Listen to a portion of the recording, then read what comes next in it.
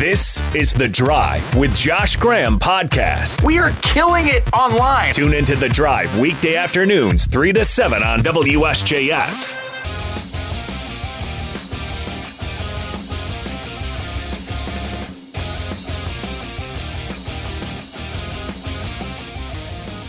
So glad to have you on this Wednesday drive. It is WSJS, News Talk Sports for the Triad, where we have quite the basketball doubleheader tonight. At 7 o'clock, right here on WSJS, it's Duke and number 10 Baylor from Madison Square Garden, followed by on ESPN, number 11 North Carolina facing number 7 Oklahoma. We'll get to the hoop shortly, but first, the latest on the Carolina Panthers coaching search. Last night, ESPN NFL insider Jeremy Fowler reported that if the Panthers decided to hire one of the offensive coordinator candidates to be their next head coach, as has been the suspicion, Jeremy Fowler reporting a few weeks ago, that likely they're going to go the path of hiring a young OC. If they go that path based on this week's report, they'd like to keep current defensive coordinator Ejiro Evero in place. Now, some are going to hear this and think, David Tepper's at it again, overstepping, dictating staff. With concerts. Just like he did with Frank Reich, forcing him to hire outside his circle based on the athletic report, keeping Chris Tabor on staff and James Campen. And if you feel that way, I won't say you're wrong, but sometimes, even if philosophically it's not what you want, an owner dictating staff or whatever, sometimes you could get lucky and get it right. Because what I hear when I read this report and see that tact is the best case scenario for the Panthers. A young OC paired with Ejiro Evero is the best case scenario for the Carolina Panthers hire, for their head coaching hire. Because Evero returning as the DC would make the job more appealing. And that's how I think stuff like this gets out. Whenever stuff gets out, ask yourself who it benefits. And this benefits the Carolina Panthers, having people know, hey, if you're one of these offensive hotshots looking to take a head coaching job, your most difficult hire to make is going to be pretty easy to make here. When you're an offensive coordinator and you're a first-time head coach, the most important hire you make, the most difficult hire you make is figuring out who your DC is going to be. Because you're not taking the DC likely from the team you just left, because they already have a head coach who has that DC, and probably you're a really good team, and the team you're going to isn't all that good because they just fired a coach in most instances. So you're not bringing that DC along with you. And if you're a first-time head coach, you probably don't have the bona fides, you don't have the resume that retreads might, or as current head coaches do, to hire qualified defensive coordinators who have done it before. So in this instance, you could be a young OC who takes this job and inherits a DC who already has worked with these players and has the number 3 total defense, despite the fact so many of these players have been banged up throughout the year and you've gotten zero help from your offense. Like, Avero's done a fantastic job. One of the best coaching jobs in the NFL this year, full stop. But David Tepper's not going to hire a defensive-minded guy if he didn't hire Steve Wilkes last year. With concerts. He's going to hire a young OC, and now the challenge becomes keeping Ejiro Evero in place. And that's not a long shot, by the way. He might not want to move 4 times in 4 seasons. Let's just look at this at a very human aspect. We can dehumanize people or in this sport, because of how ravenously it's followed in fantasy football and stuff. You're just a guy who creates points for me in fantasy football or on the actual scoreboard. We can do that in sports sometimes. We lose the human aspect of things. Ejiro Evero, 3 years ago, was with the LA Rams. And he left the LA Rams to join the Denver Broncos 2 football seasons ago. That football staff got fired, Nathaniel Hackett. So then he left that staff to last year join the Carolina Panthers, or for this season, join the Carolina Panthers. If he were to leave this job and go somewhere else, that is him moving his family 4 times in 4 years. And it's not just your family that you're going to create stress for. He hired a staff of defensive coaches to Charlotte that are probably going to follow him wherever he goes. So when he makes decisions, he's impacting so many lives in doing so. David Tepper seems pretty clear, wants to keep Evero in place. He has the money to try and do that. Mr. Concerts himself. With concerts. He can make him one of the highest paid defensive coordinators there are. I think him staying would make the job more appealing to offensive-minded guys. And Tepper should make the most important thing that Tepper needs to do with this head coaching hire is find somebody who fits well with Bryce. Last year, they didn't do that with Frank Reich. But to be fair, they didn't know they were going to have Bryce Young when they hired Frank Reich. They didn't know that. They had the number 9 pick. We didn't know for sure that Bryce Young was the number 1 guy in that draft. It was going to be either him or C.J. Stroud. The draft process really didn't begin in earnest until the combine in February and all that. So when they made the hire, they didn't have the number 1 pick. They had no idea who the quarterback was going to be. And that's a lot different than now where we know who the quarterback is and we've seen a season of Bryce. Find somebody who's creative, who's innovative, youthful, does generally check some of those boxes with some of these guys. And find your next Mike McDaniel. Find your next Kyle Shanahan. Find somebody who checks boxes that suit Bryce Young's skill set. Someone from the Shanahan tree, like Bobby Slowick with Houston. Find somebody who's able to elevate quarterbacks, like clearly we've seen Ben Johnson do with Jared Goff, revitalizing his career. There are great candidates out there. And I think pairing one of those guys with the Giro Evero is the quickest way for the Carolina Panthers to get back in their winning ways, where they haven't been since David Tepper bought the team. That's the best case scenario.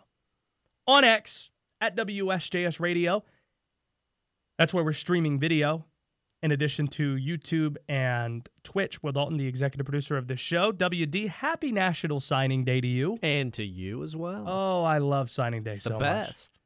I actually hate it. Oh, National Signing Day. Nobody knows if these kids are good, despite what the star systems tell you. And then you got everybody. Half these kids are going to transfer in the next year or two anyway. National Signing Day. Yay. To be clear, it's the coverage I have problems with, not the kids putting on hats and all that. Just want to be clear on that. Getting to basketball. Even though North Carolina is facing a higher-ranked team than Duke is tonight, you should be much more worried about the Blue Devils than the Tar Heels. Duke's about to run into a buzzsaw at MSG, 7 o'clock on WSJS. Baylor, they're coming off their first loss of the year. Saturday, they got embarrassed in Detroit. Lost by 24. Listen to Scott Drew talk just about this, about the level of motivation they have going into tonight's game. Games are played a lot quicker than football, where football you have to wait a week. Obviously, everyone was embarrassed and disappointed with their performance against Michigan State. But again, I credit them for making that happen. They played a great game, and we weren't up to the challenge. So we got a bunch of competitors, and I know they're excited and ready to get back out there. I bet they are. Baylor's already known for being aggressive. They're already known for their physicality. That's going to be ramped up tonight. And Duke's really missing Tyrese Proctor. They're not going to have Proctor tonight. And we've seen how important he is. He went out in the first 2 minutes of that Georgia Tech game. They lost to Georgia Tech. The 2 games he struggled prior to that, Arkansas and Arizona, losses as well. Against Hofstra last week, I was there courtside at Cameron. They were down by 5 at the under 4 media timeout. Now, they ended up winning the game by 21, but there was a scare put into them. They needed Flip to nearly put up a triple-double to have the success they needed required to win that game. They struggled with Hofstra's toughness. Baylor's on a different level than that. Unless Flip goes for about a triple-double, which is possible, considering he was 2 assists shy of doing so against Hofstra, and he had 7 turnovers in the game. Unless that happens, I think Baylor wins in a walk. Baylor's the better team right now without Tyrese Proctor there. They're ranked number 10 for a reason.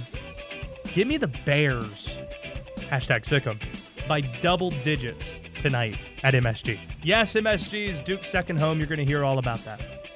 I don't think that matters tonight. I think Baylor is going to give Duke a lot of problems.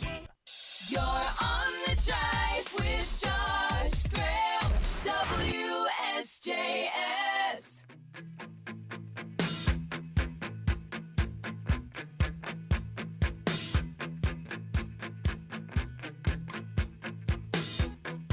Before you review You've Got Mail, 1998, which you watched for the first time, rank these 3 movies in order.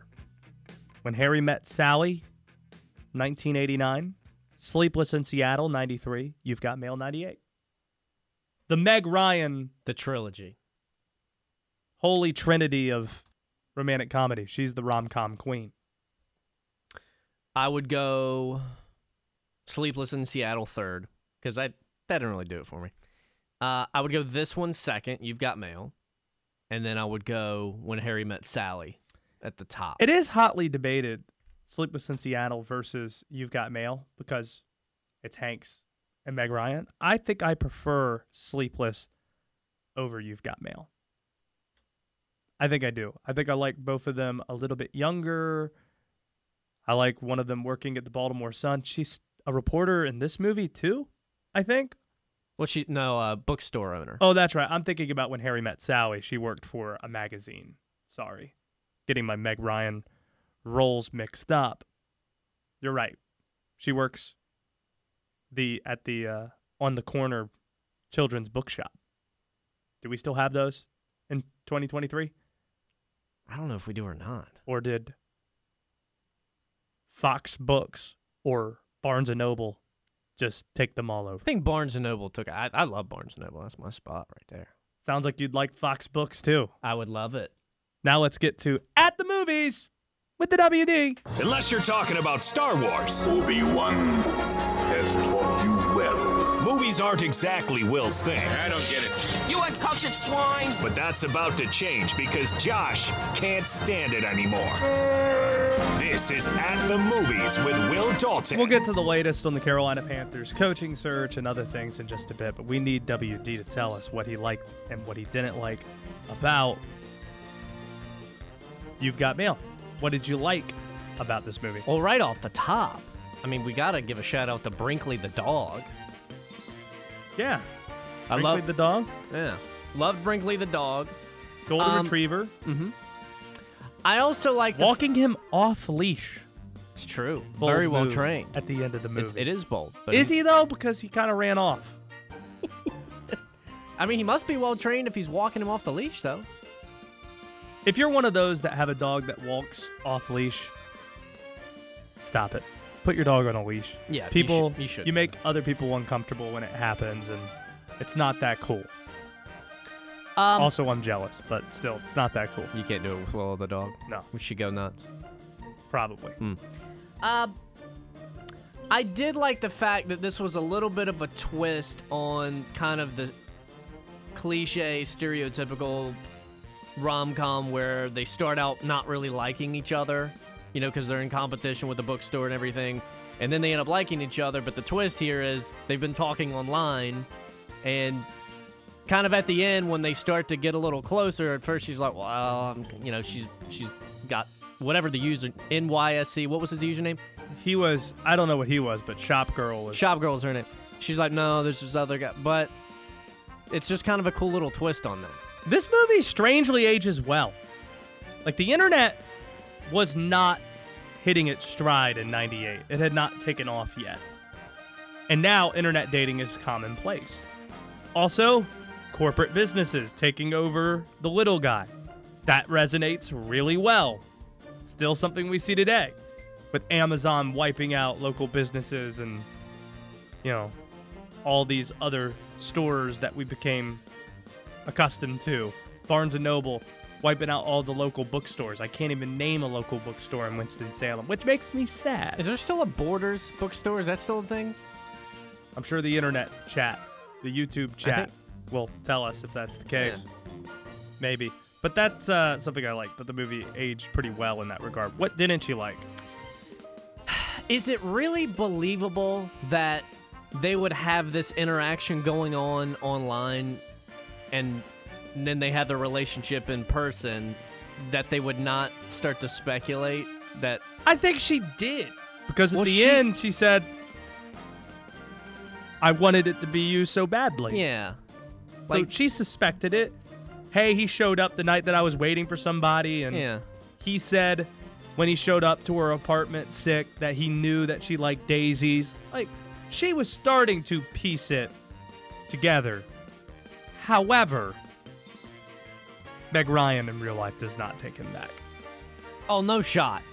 No shot. He's the reason way too good for your him. business gets nuked. Yeah. Well, I don't know about that. I don't know if she's way too good for him. He seems well off. What I'm saying is, if you do what she did and the store had the meeting with your mom and stuff, and he was confrontational and you went on television bashing the guy, you're not taking that guy back. Or you're not welcoming a romantic relationship with him, period. I don't know what's more unrealistic. That getting together at the end of the movie, or her getting together with Harry at the end of When Harry Met Sally after they slept together, and then he kind of ditched her and showed up with another girl 3 weeks later at the wedding, their friend's wedding. I don't know which one is more unrealistic, Meg Ryan in a rom-com getting together with the guy at the end. I think it's the Harry Met Sally one, because they're both tough. They're both tough, but that one's really bad. What's the best quote from You've Got Mail? Well, obviously you've got I was hoping it was you. Dave Chappelle was also a really good part of this, Kevin, and this is from him. Really? Yeah. I was happy to see him. I just don't think Dave Chappelle had much to do with it. Well, he didn't, but I like the cameo, though. We got a $50,000... Wasn't even a cameo. He played a role. Like, he was like the third leading role of this movie. Fair enough. We got a $50,000 ticket for construction workers peeing off the roof. All the Godfather quotes are pretty good. Monday, Tuesday, Thursday, Wednesday. That's great. Mm-hmm. F-O-X. How do you spell cat? F-O-X. Pretty good. Mm-hmm. The Cranberry song playing as she talks about 3 letters or 3 words I can't wait to hear. You've got mail. I've got mail. Yeah, it was interesting hearing them narrate the emails throughout the majority of the movie. What is the score? Can you get within 5 on Rotten Tomatoes? You've Got Mail 98. 25 years old. Give me an 85. 73%. Oof, really? And that's been At the Movies with the WD. It's The Drive with Josh Graham, WSJS.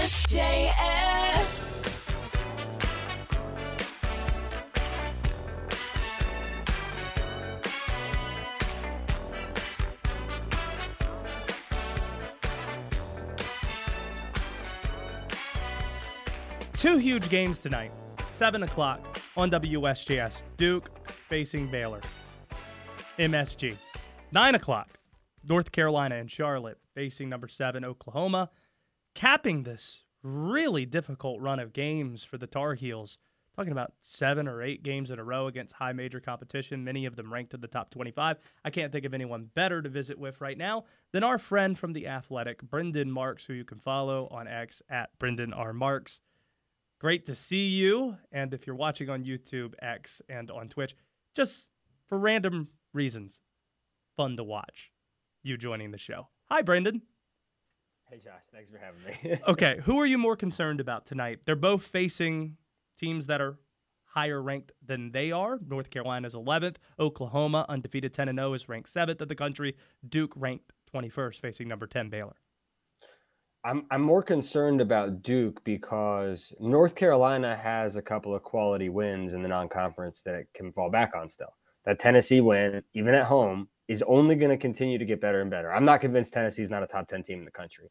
All three of their losses have come against really, really good teams. Duke, on the other hand, has lost 3 of the 4 high major games that it's played. And the only win that it has against Michigan State, which is having the worst start to a season of any preseason top 5 team in the last 40 years. So they really, really need to beat Baylor tonight. And Baylor, unfortunately, is a very good team. And also, unfortunately, is coming off a game where it was promptly embarrassed against Michigan State. So playing in Duke North helps. But if Duke does not win against Baylor tonight, you're talking about, I would say, one of the more disappointing non-conference resumes of any preseason ranked team in the country.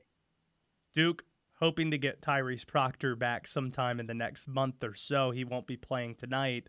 That's a problem that can be fixed. Can the rest of their problems be fixed? Yeah, I think so. I think we've seen a lot of progress. I mean, consider the caliber of opponent, but I thought Duke looked much improved against Charlotte and Hofstra. The ball movement was better. The quality of shots were much easier. Got a lot of guys involved. I do think that there's still a little bit of a what exactly do we do with Mark Mitchell situation. I remember vividly in that Hofstra game looking at him every time he got the ball, and it was almost like he looked at it before he shot it, like he was in his own head. So, I wonder if him not seeing the ball go in from the perimeter is starting to affect confidence at all. But Kyle Filipowski has been incredible and is going to continue to be. I think that Shire has started using Mitchell in ways to get him downhill going towards the basket. I really liked what they did with him coming out of short rolls against Hofstra. Jeremy Roach has very quietly been one of the best and most productive guards in the country, certainly in the ACC. Like Jared McCain, I think has been very impressive to me as a rebounder, as a complimentary piece. Like I'm not super, super worried about Duke, but at some point you are what your resume says you are. And that's why I think tonight is so important. Brendan Marks with us here. What's the best explanation for why North Carolina has struggled so much on the boards? Because it only has one legitimate big man. I mean, sometimes it is that easy. Armando Bacot is a really good player who, I don't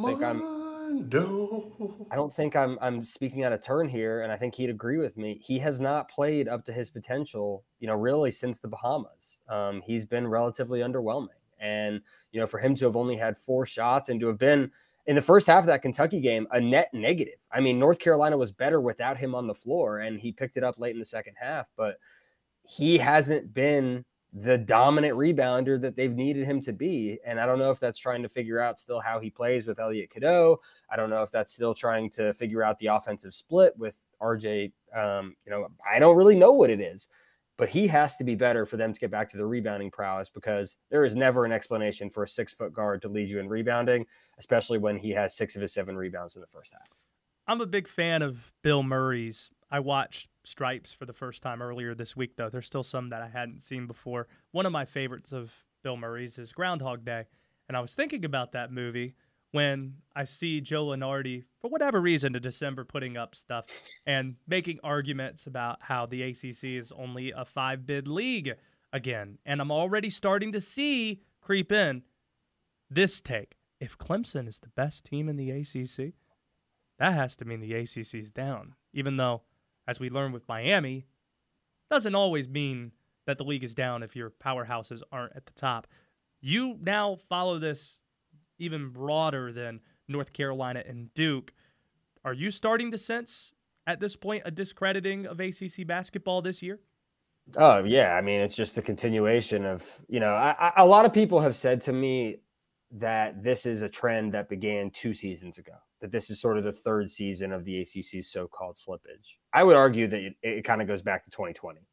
I think that, after 2019, when the ACC got 3 number 1 seeds, produced the national champions, Duke and North Carolina, played that awesome game in Charlotte, 6 first-round picks on the court at the same time. I would argue that was where whatever sort of, drop that you want to suggest is happening began. At the same time, the ACC does seem to have a knack for putting teams in the Final Four, doesn't it? It's almost like playing the variety of styles that you face in the ACC prepares you for facing a variety of styles in March. Wild how there's overlap there. However, I do agree that I have been a little disappointed in the league just based on where I thought it would be in the preseason compared to where it is now. The irony for me, though, Brendan, is here's what college football and college basketball have in common.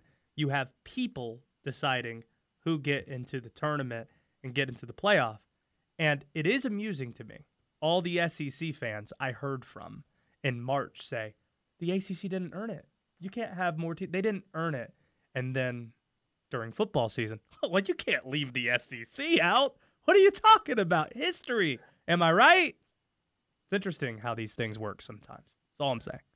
Yeah, no, I hear you. And I do think that the ACC gets, the thing is, like, the ACC gets the benefit of the doubt, but it only gets the benefit of the doubt with 2, maybe 3 teams. Mm-hmm. You know, that's the reality of the situation. So let's broaden it then. So you have the 5 that are obvious. You have 4 that are ranked right now. Miami's the top team receiving votes. The next group feels like pretty firmly right now, maybe Syracuse can creep into this group, but as of right now, it feels like NC State, Pittsburgh, Virginia Tech, and we'll throw Wake Forest in just for fun because Monsanto is going to come back to this team. They added Efton Reed. They could be pretty good, and they have 2 high major wins in the last couple of weeks. How do you look at that second tier of the ACC? Do you see NCAA tournament teams out of the group that I mentioned? I think that Pitt can be an NCAA tournament team. Blake Hinson is on a heater, like an otherworldly heater right now. Big Blake Hinson stand right here. I do not have confidence in NC State because other than an overtime win against Boston College. Boston College? Yeah, other than that, NC State doesn't have a top 200 win this year. And I just, quite frankly, don't see a viable pathway with their non-conference schedule to making it into the tournament. Just don't know if they quite have the horses last year. I mean, consider the talent that NC State had last year, and it was still a question of whether NC State was going to make the tournament. Syracuse is the interesting one to me. I think Syracuse has a lot of untapped potential still. I really like some of the things that Red Autry is doing so far. Obviously, their backcourt on paper can be one of the better ones in the league.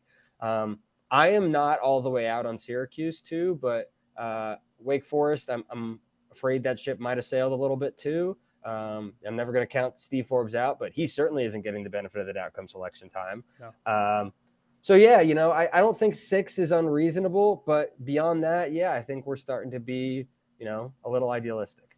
I'm penciling Judah Mintz into my ACC tournament draft now. Ooh. Just putting him in there. That's what I'm going to do. On the way out, I don't know if you've seen any of these movies, but a listener suggested, hey, you put 4 movies on the poll, right? I'm like, yeah. Well, how about you do something that's themed with the college football playoff teams? And I thought, okay, Alabama, let's put Crimson Tide with Denzel Washington and Gene Hackman in there. Washington, rather than go Seattle-based movies, how about we just do another Denzel Washington movie and put Man on Fire in there?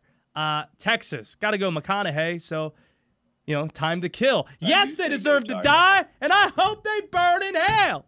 And you also, that's a Sam Jackson line, in case you didn't know, WD. You'll learn that if that's the movie.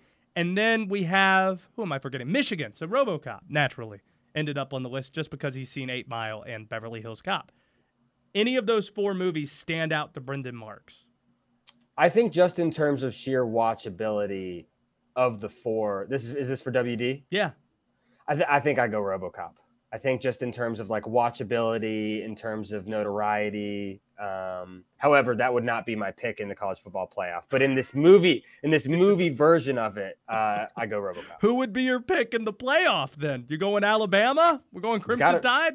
I actually have a close personal friend who went to Washington, and my brother-in-law went to Texas. And so the winner of that game will be earning my support. I do say go Tar Heels. Yeah, that's Matthew McConaughey on the show. We got him to say that, and we have that drop forever. Brendan Marks, it's good to see you, and appreciate you spending the time. Happy Christmas, Merry Christmas. I don't know why I said it like a British person. Merry Christmas to you, my friend. Appreciate it. Likewise, happy holidays to everyone. Hope it's a safe and good holiday season. Your attention, please. It's showtime. This is The Drive with Josh Graham.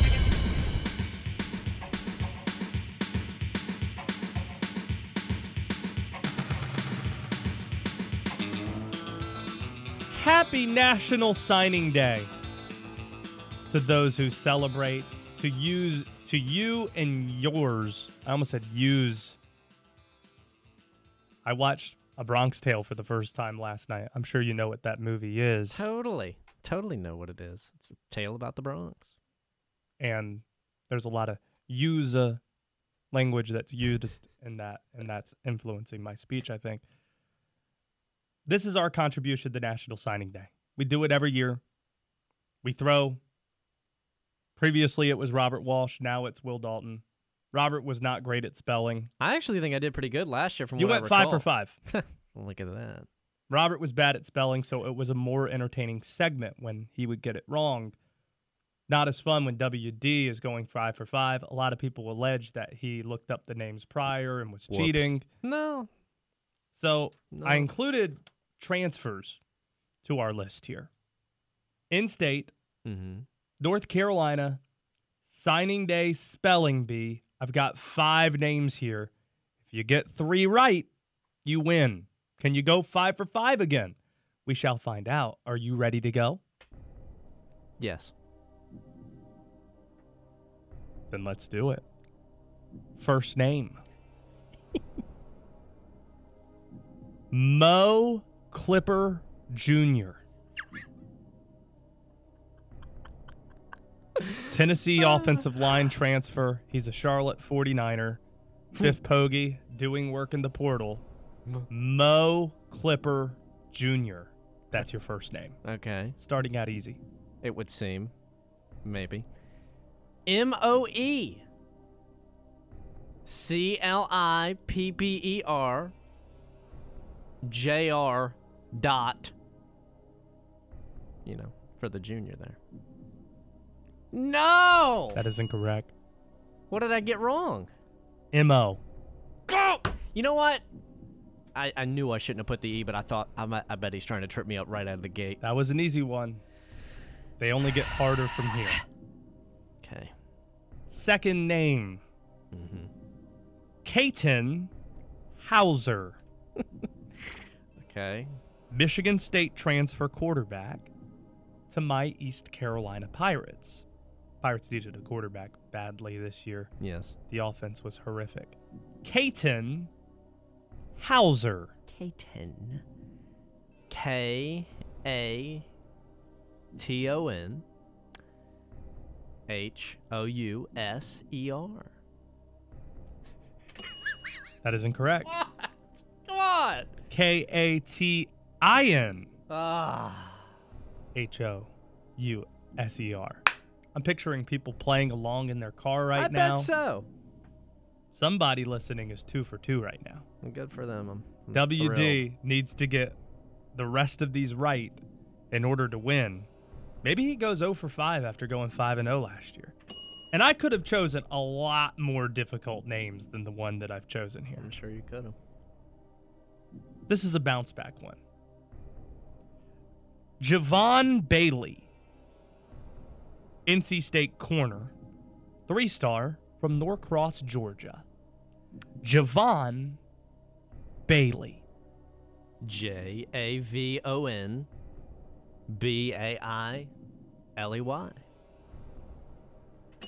Got both wrong.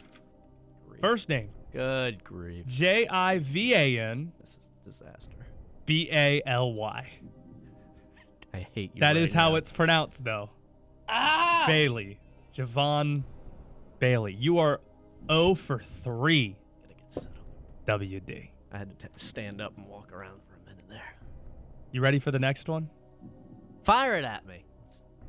Jeremy Heklinski. Oh, boy.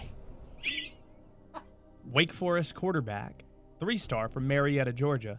They actually really like him. He might be in the mix, along with Hank Bachmeier, who I didn't include on this list because I was being nice. I bet you I would have got that one right. Jeremy Heklinski. J-E-R-E-M-Y.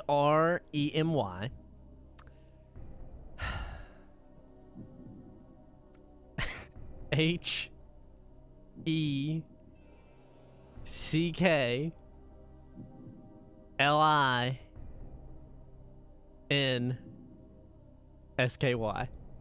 Probably butchered that. You were so close. It was What an did I instead of a Y. JeremyHecklinski.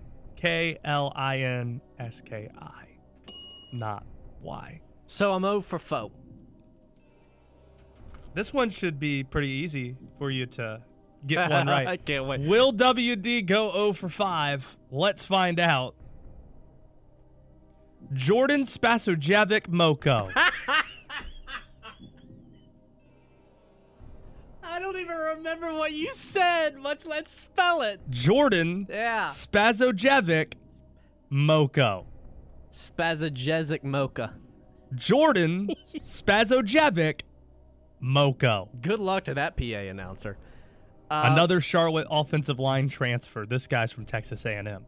Jeez. Had to get a couple Okay. SECO linemen. I'm good. Jordan Spasojevic-Moko. I'm about to have a Spasojevic-Moko trying to spell this. Jordan. Let's get that out of the way. That's correct. Thanks. Terrific.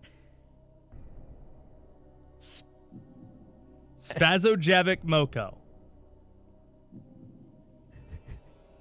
S-P-A-Z-O.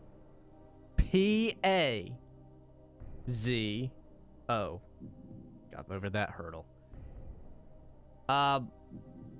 J-E-V-I-C-H-M-O-C-O. Just give yourself the bell. I couldn't remember how to say it. Jordan Spasojevic-Moko. Mm-hmm. Jordan Got that. Spasojevic-Moko. Jordan Spasojevic-Moko. WD, after going 5 for 5 last year, you went over on the signing day spelling bee, I'm afraid. I feel like last year's Tar Heel team. Getting to the Final Four and then no tournament for you. Somebody's writing in. Every time Josh picks UNC, I get nervous. I know. I mean, that's valid. Picks are still 4 over 500 for the year. Just pointing that out. And that's against the spread, buddy. Send me that cash out, family. That's been our National Signing Day spelling bee. I hate signing day so much. I hate it. Now, let me be clear. I hate the coverage of National Signing Day. I'm not saying I hate kids having their day in the sun and picking hats and all that. That's all good fun. I'm talking about the coverage of it, where now it's become this massive cottage industry, it feels like, covering high school recruiting. I know because I used to be a part of it. I used to run a scout website, and that's now become 24/7. And even then, I had no idea who was good. Oh, but we're going to attach stars to it. Oh, this guy's a 3-star, 4-star, 5-star kid. Nobody knows anything. But then we got coaches telling us, oh, man, everybody's awesome. How many times have we heard, speaking of your Tar Heels, oh, man, this recruiting class, oh, my gosh, this guy's amazing. This guy's going to change everything. A lot of those guys are on the defensive side of the ball. How much change have we seen? And on top of it, it was bad when it was in February. You'd have the signing day. It's worse now that it's in December because it's in the middle of football postseason. Like Christmas is 5 days away, and we're having to follow this amid bowl games that are going on. Bowl games that I'm not watching. Did you watch a minute of the Scooters Coffee Frisco Bowl last night? I don't even know who won the game. Nor do I. Do we have a bowl game tonight? This is me speaking honestly. Asking the important questions. We don't. There's one tomorrow between Syracuse and South Florida. Go ACC. The next couple are ACC games. Georgia Tech, UCF.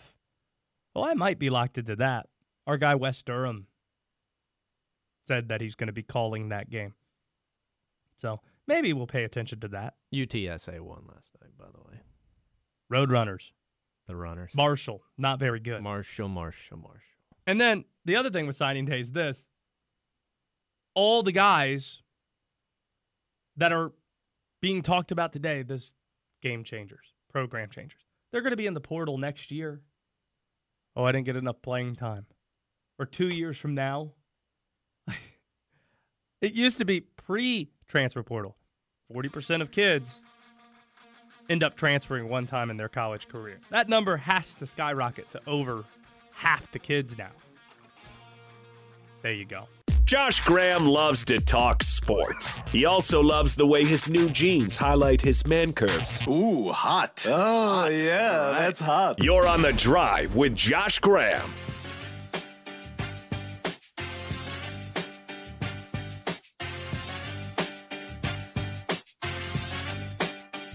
They don't call North Carolina the hoop state for nothing. And since the holidays are here, you know what that means. It's holiday basketball tournament time, including Phenom Hoops' Gate City Classic next Thursday through Saturday at Smith High School in Greensboro that we've been telling you about for the last little bit. Yes, we're talking prep hoops on football signing day. Not a big signing day guy, so maybe this is just intentional on my part. Tyler Lewis from Phenom joins us now. You might remember his time at NC State. Given where it's located on the calendar, your Gate City Classic next week, how many ACC, what types of teams should we be expecting next week? How many schools are going to be rolling through? What types of prospects are going to be there? Yeah, we're really excited about the Gate City, especially next week, right after Christmas. It's loaded with talent. And, one thing another tournament that's going on is the John Wall Classic and, John Wall and Raleigh. And, they have a lot of really good teams. So we're, not competing because we really love those guys too. But here at the Gate City, we have a lot of talent that will be in the building, and players such as, Jalen Cross, who's a top 50 player in the country from Caldwell. And, Ben L. Smith has some borderline like Division I kids, Division II kids.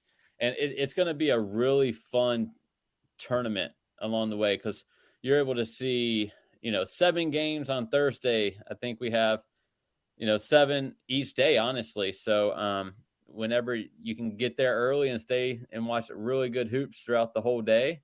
And we're really excited about this event.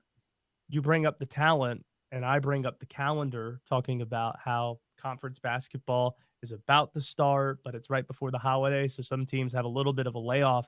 How many ACC coaches have you already heard from? How many do you expect to be in attendance at some point during the tournament?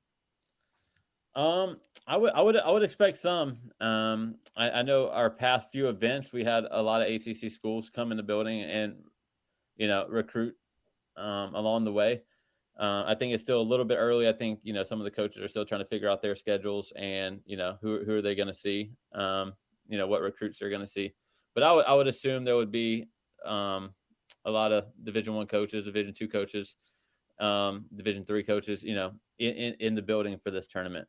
Phenom Hoops has become a pretty big brand around here. PhenomHoopsReport.com. Tyler Lewis is with us here. As I mentioned, a lot of people probably remember you at NC State. I remember watching you play at Butler back in the day, which has me thinking, like, Butler's home is one of the most iconic homes in college basketball at Hinkle Fieldhouse. And the ACC, you visited Cameron and the Smith Center. What was your favorite as a shooter? What was your favorite gym to play in? I mean, it's hard to, go against like Cameron Indoor Stadium with how just a special environment that is. It's one of the best atmospheres in college basketball.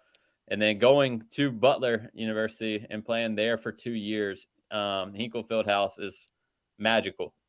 Is a special place, one of the most historic, arenas in college basketball, and being able to play in front of that fan base and being able to play up there for 2 years was extremely special. So in the ACC, I'd probably go with, Cameron. Big East, definitely Hinkle Fieldhouse. Cameron, probably your least favorite fan base, though, right? They get into it. That's the one thing I do love about the Cameron Crazies is they show up no matter if it's ACC play or non-conference play. They normally they normally sell it out, and their student sections are there early. They're loud, and they get into it. So it's hard not to respect a team and a fan base like that. Have you kept an eye on the ACC early on this season? I have. I mean, I think it's still one of the best conferences in college basketball. So I'm excited to see how it plays out. I wish the conference play didn't start as early. I think, the early December games are really hard because you go from, scheduling, your non-conference. Oh, wow. And now I got a conference game in beginning of December. So I wish the conference play could move back after Christmas and just to the New Year's, but I totally understand it with all the, all these games that are, all the conference getting bigger and all that stuff. Spoken like a coach, talking about not wanting the conference games so early on. I get it. I remember when they opened up with the ACC games a few years ago when they launched the ACC network, and Roy almost had a conniption, the fact that they opened up with Notre Dame. I mean, like I said, there's really no easy game in the ACC. I mean, it's such a good league. It's a basketball league. I think it's one of the most skilled leagues in the country. And I mean, it's hard, growing up in North Carolina. I mean, it's just a special place being, near Tobacco Road, and 4 ACC schools in North Carolina is just one of the best conferences. You being right in our backyard, in Winston-Salem, we need to get you in the studio sometime. Best of luck with the Gate City Classic next week, Thursday through Saturday. Phenom Hoops putting it on at Smith High School in Greensboro. Best of luck with it, Tyler, and we'll talk to you in the new year.